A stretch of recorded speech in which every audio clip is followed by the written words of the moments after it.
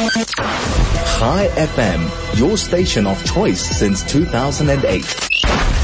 Welcoming Benji Shulman, Director of Public Policy of the South African Zionist Federation. Benji, good afternoon. Thank you for joining us. Hi, Michael. Good to be here. And good to be in the same studio. Thanks to load shedding. Yeah, thanks for load shedding. Eskom, appreciate it. Much obliged, Eskom. Thank you. Well, Benji, let's update on the coalition. Much going on the Israeli political field right now. Everyone asking, will Benjamin Netanyahu be able to keep the coalition together? Now, Prime Minister Netanyahu's four main goals: blocking Iran, restoring security and governance, addressing the cost of living and housing problem, and expanding the circle of peace. Now, what are these new plans put in place to develop the above mentioned?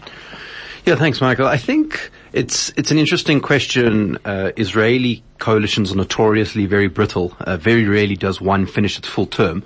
And whilst this one does look a bit firmer from the outside, there's a real question as to whether the constituent parts will be able to hold together, and whether Netanyahu will be able to keep them there. He's kind of known in Israel as the little wizard for keeping coalitions together, but it will be a very interesting challenge, I think, for him to do all the external stuff that he wants to do whilst keeping these internal players together. Well, particularly with what's regarded as very right-wing thinking members. Okay, we have his Likud party, and now you've got the religious Zionism party, from where you have many hotheads, so to speak, stemming from. How do you see that? Can you see that going forward? So it is a very unusual coalition. Normally, Netanyahu is not the left wing of any coalition. He's often sort of the center. And it's true that a number of the partners that he's put in as part of his coalition are considered controversial, to put it lightly. So it's going to be interesting to see whether he is able to sort of corral them into a particular way of thinking, and if he's been able to give them what they want to the extent that he can then also get what he wants out of it. Benji, what do you think Jewish communities in the diaspora and Jewish leadership, Jewish bodies abroad, what do they make of all this right now? So one of the big controversial deals that was struck as part of the coalition was something that actually has to do with Israeli diaspora relations. There's something called the law of return, which is basically that any person who has a Jewish grandparent can go back to the country, get citizenship. And one of the demands of the coalition is that starts to be restricted. They want to remove the grandparents and make it sort of parents only. So initially there was quite a lot of concern, I think, about this, particularly from American Jewry and from Russian Jewry. That's who it would affect the most.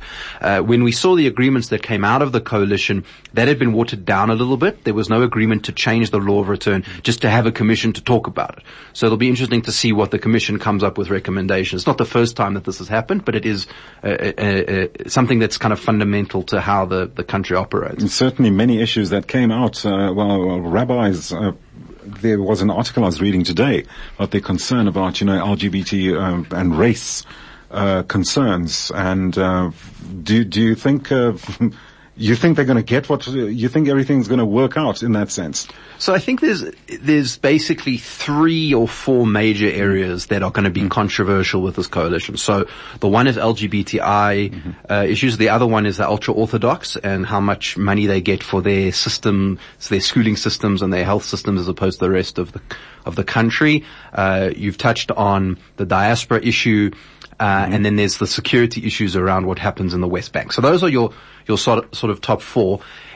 It's interesting on the LGBTI sort of issues. On the one hand, we have some promises in the coalition agreements that people are not very happy about. Some of the Tel Aviv municipality has spoken out about how they're not happy with it. On the other hand, you have the new Speaker of Parliament is actually a long-time LGBTI ally of Netanyahu. So it's going to be interesting to see what part of the coalition holds forth and how they actually interpret some of these clauses that are coming in. Benji, something that's caught my attention that transpired 2 years ago was the Abraham Accords. Something very inspiring, something very progressive. The signatories to these accords, how do you think they are interpreting this situation right now? Could this jeopardize? Could this lead to like a spanner in the works, so to speak? It's an interesting question.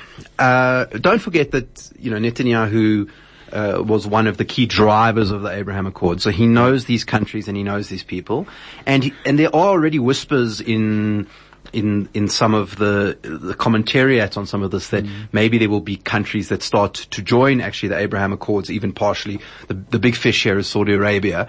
It's unlikely that they would join the Accords. But there is discussion of economic agreements and all of that sort of thing. So, that's a big deal. I think the one thing that could potentially change the status quo is Jerusalem. There's a question around the Temple Mount and praying or not praying or people visiting. And I think some of the people who are to Netanyahu's right wing, would like to make that the sort of what's called the Temple Mount area a much bigger part of the political agenda. And if there's one thing that sort of makes those countries and the Abraham Accords uneasy, it would be that. Right. But other than that, they are probably fairly comfortable with Netanyahu, and the people that you're talking about, the controversial ones, are mostly internal. So Right. Netanyahu's people are part of the foreign ministry and strategic ministries who would deal more specifically with the Abraham Accord countries. So assuming they can keep Jerusalem quiet, I don't see why it should go anywhere. I was just curious also. Look, we're now in a wait and see. I think we're in a true wait and see situation. Got all the news bureaus and news platforms waiting to pounce, and different nations and what have you. But there has been certain reaction that Israel, based on this coalition makeup, is regarded now as a Jewish supremacist regime. What is your take on that?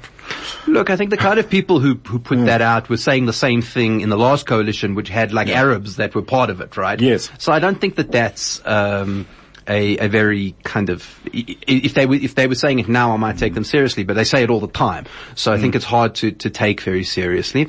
Also, if you have a look at the overall Israeli electorate, effectively it's sort of half left, half right. The way we ended up with this coalition was more about the mathematics of how the parties operated. So it's not like there's been some giant shift to the right, in terms of the Israeli public, but this coalition is probably to the right of where the voting public is, if that makes any sense. And I think that is going to cause this coalition to have to worry about PR issues that maybe weren't there under the previous one as much, and they're going to have to take that quite seriously if they want to get some of their work done. Well, certainly with all the challenges I see now, fuel is going up in Israel, and many economic challenges they are taking on. As I was saying to Rolene the other day, this one is promising this, that one's promising that. It's a wait and see. Let's see where things go. Benny? But Netanyahu has some serious stuff to worry about. Economically, you have to get the countries coming out of COVID like the rest of the world. The tech bubble, which was big for the last 10 years, hasn't burst, but it's not as strong as it was. So he's got to knuckle down and get some serious stuff done. And it's going to be, as you say, a wait and see to see what he's actually able to produce out of what he has.